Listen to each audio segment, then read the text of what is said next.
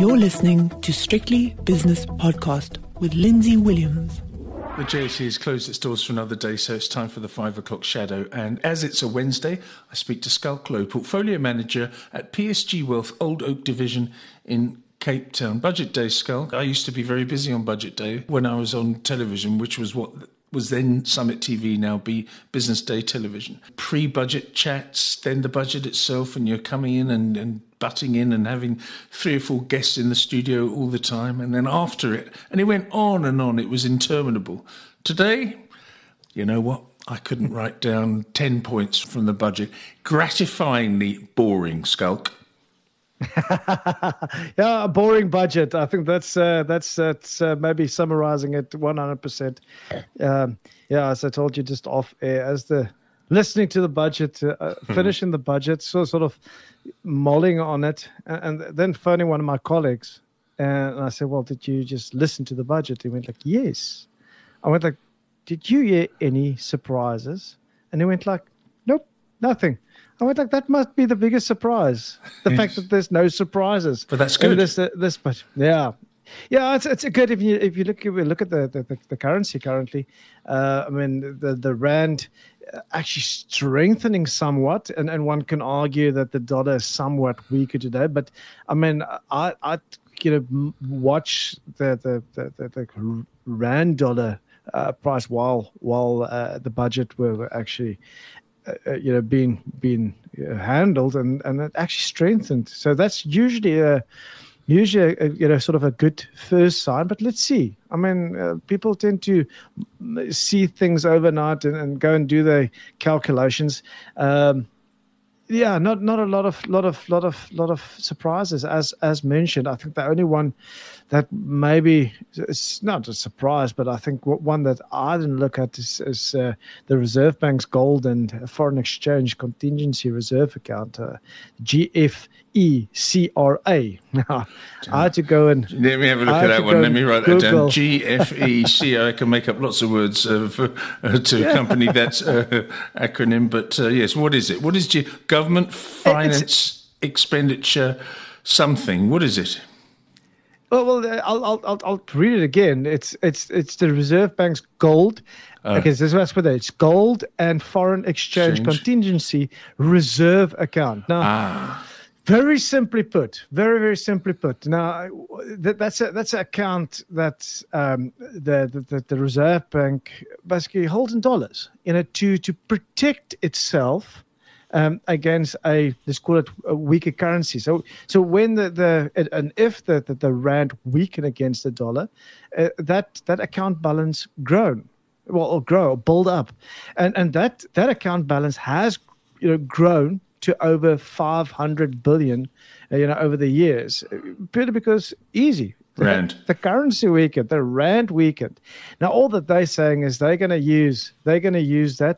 They're going to renegotiate a new settlement arrangement that will improve the Reserve Bank's equity position. So, I think there will be a lot of talk about this part of the budget in the next few days.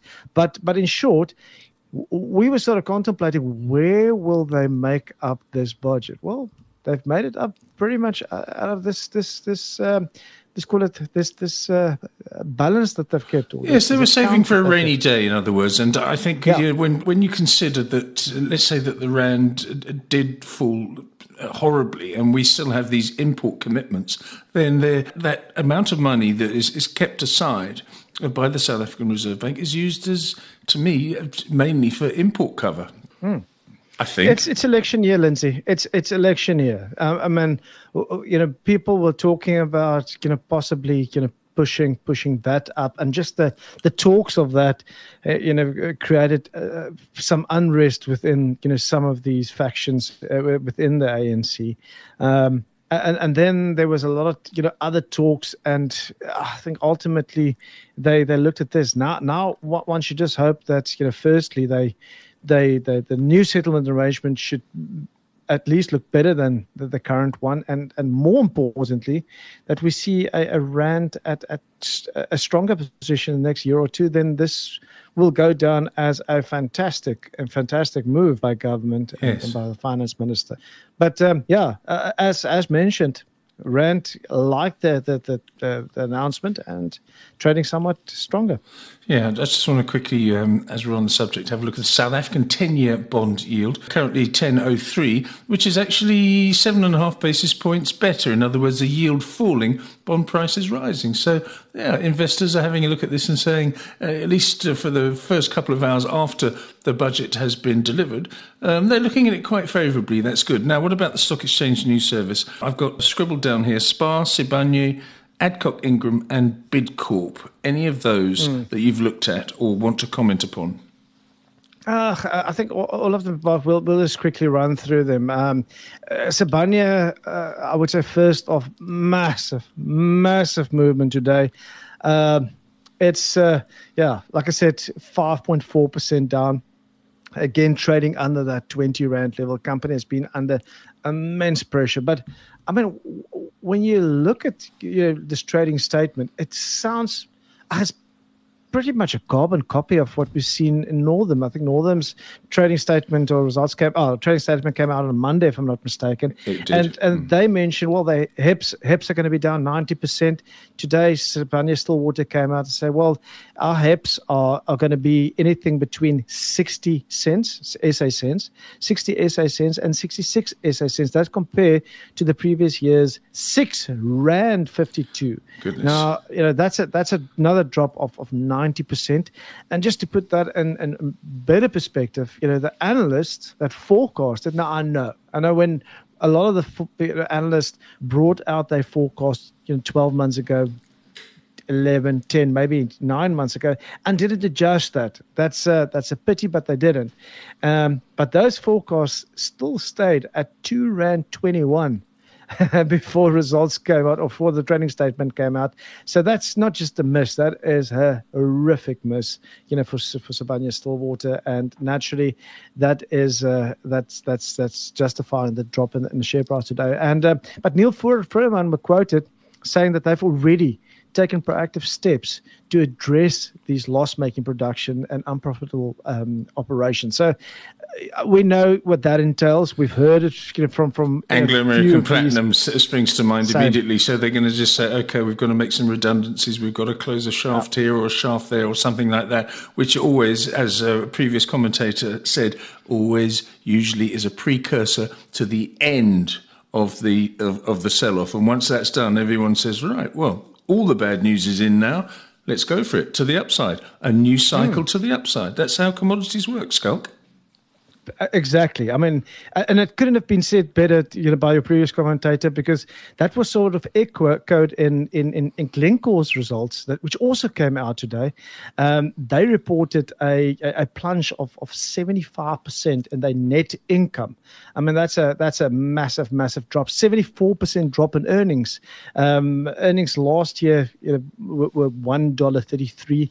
Today came out 34 US cents, with again estimates, the definitive estimates placed them at a 52 US cents. Massive miss. But again, don't want to focus on what happened. It's just and exactly the same as some of the other companies also mentioned. That's it. No more buybacks. I think it was Northam. Northam also said, well, that's it. They're stopping the buybacks with immediate effect. Glencore also came out, no more further buybacks. But exactly to echo your point now, Glencore came out and said, although the current macroeconomic environment remains challenging, global economic growth is forecast to bottom out in 2024. So, good. Yeah, I think very, very much what you just said. I think this is usually the time where these companies start doing the layoffs, start doing the closing these loss-making operations, and you see a bit of a turn in. And that's why they call it cyclicals, Lindsay. I mean, when times are going well, they sort of overspend. And, times when times are tough, they tighten their belts. Some of the supply dries up somewhat, and that kicks up the prices again, because then we know that the demand will always stay there for these commodities. The other ones I mentioned, Spar, Adcock Ingram, and Bidcorp. Adcock, I don't know if we need to comment upon that, but Spar hasn't been great. Hasn't been great, has it, of late? What did it say? Is it stabilising?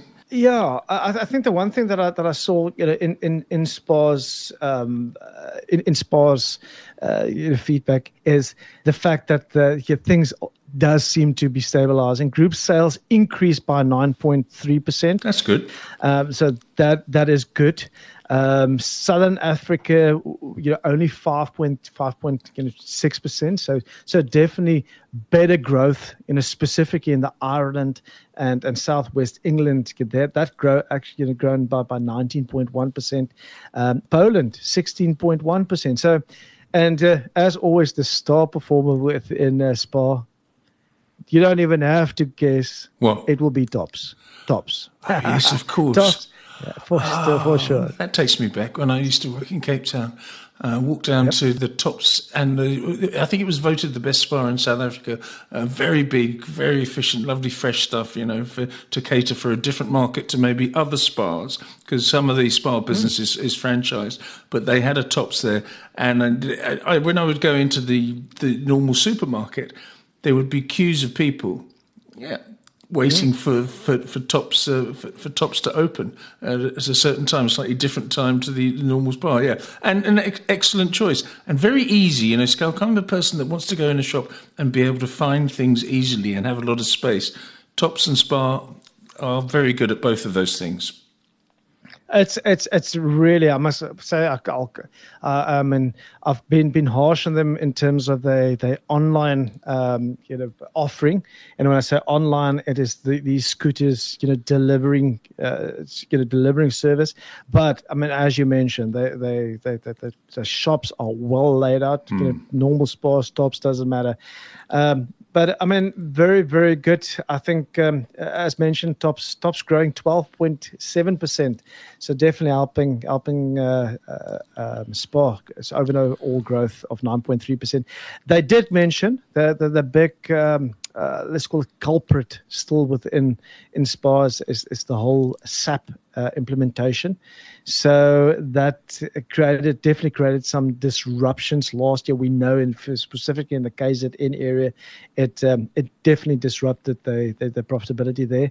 And they still say it's still ongoing. We know we sort of got a case study in ShopRite, who also had a similar layout of SAP services, and it took a few years. I can recall, I think 2 or 3 years. So Spar's in it now. They're pulling through it, and it does seem like the turnover definitely not looking too bad at all. Bidcorp, I'm just reading out a headline here. Bidcorp holding buffer stock to offset shipping disruptions. Now, Bidcorp, we've got Bidcorp and Bidvest.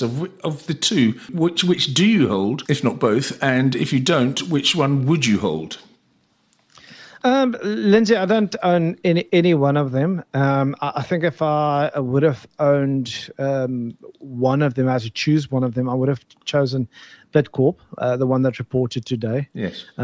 Again, both well-managed companies. Bidcorp, I think, with the offshore exposure, definitely just maybe a little bit more attractive. The Bidvest side, more local, the logistics side's fine, but always the cars. I'm also worried a bit about the car side. But yeah, Bidcorp also not looking too bad. 6 months results, I thought were looking pretty good. Very, very good. Okay. Let's have a look now if I can find it. Spot prices. That dollar rand was something that you watch, and we've already mentioned the rand on budget day and also the bond market.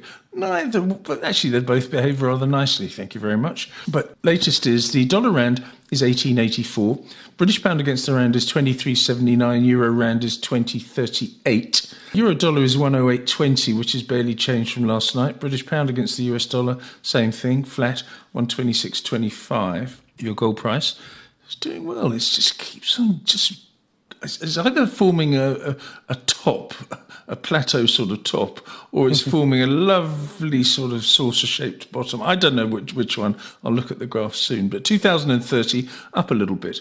Platinum down 16 to 893, and palladium 955, which is down $24 per ounce. Looking at the other commodities, the one that's really struck me, which has got nothing to do with our chat, has been natural gas recently. We're going down to 150, currently 173. I think it's some dollars per BTU. Crude oil. Brent crude is $82.59, up 0.3%, and West Texas crude, $77.21, up 0.25%. And what else have we got here? All important bond markets. US 10-year, better, it's 4.26%. And the South African 10-year, which I mentioned earlier, now 10.02.5, which is 8 basis points to the downside. So bond markets rising. S&P 500 futures, bit of a wobble in the last 2-3 trading days. 4,982 for the futures. That's March futures. So that's down 9 points, or 0.2%. It's going to be a big day, Lindsay. That's I can. The one thing I can promise you, that is not the way it's going to be closing tonight. Okay, well, it's not the bravest call in the world, but okay, what are you talking about? You're talking about Nvidia's results? Nvidia. It's going to be. We're going to see it. The Nvidia's results only been released, post close today. Yes. So it's not necessarily. I think we're going to have this nervousness, but I think this is one of the most anticipated results in many months. I think all eyes are going to be on this one. We know that the FOMC minutes are going to be released as well. That might also create a bit of uncertainty in the markets. That'll be during the course of the trading day today. But I think that Nvidia one, as we get closer to closing, I think some of the buy on rumors, sell on fact traders are gonna be taking a few positions, which I do think, currently, what do we call it? S&P 500 just shy of 5,000 points, 15 basis points down, and NASDAQ, only 45 basis points down.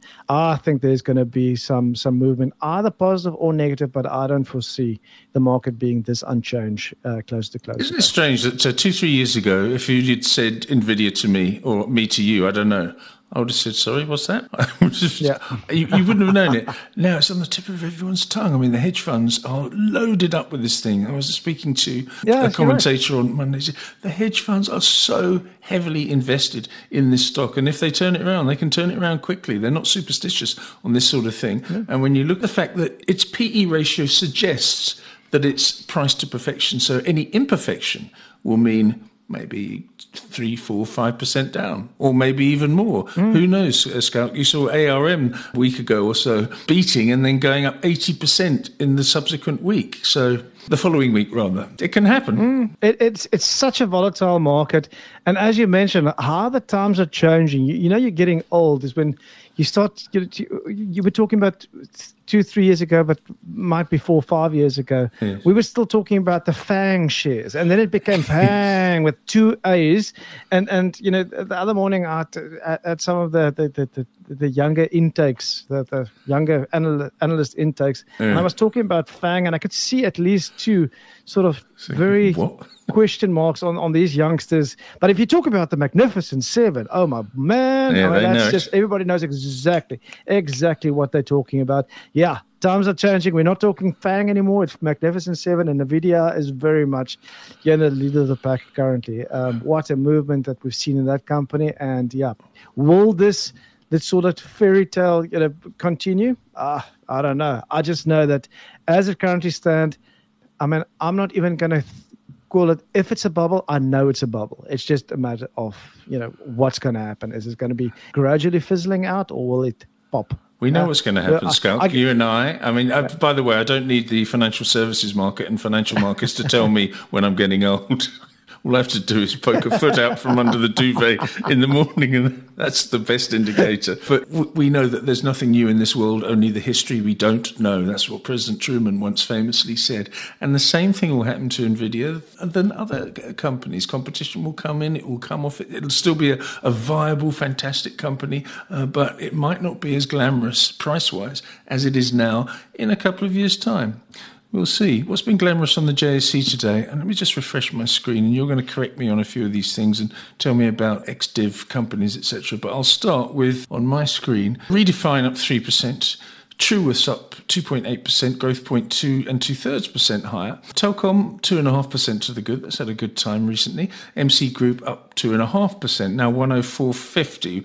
And when that news came out about it being taken out by Canal Plus, it was around 95, 96, I think. So people have been piling into that one.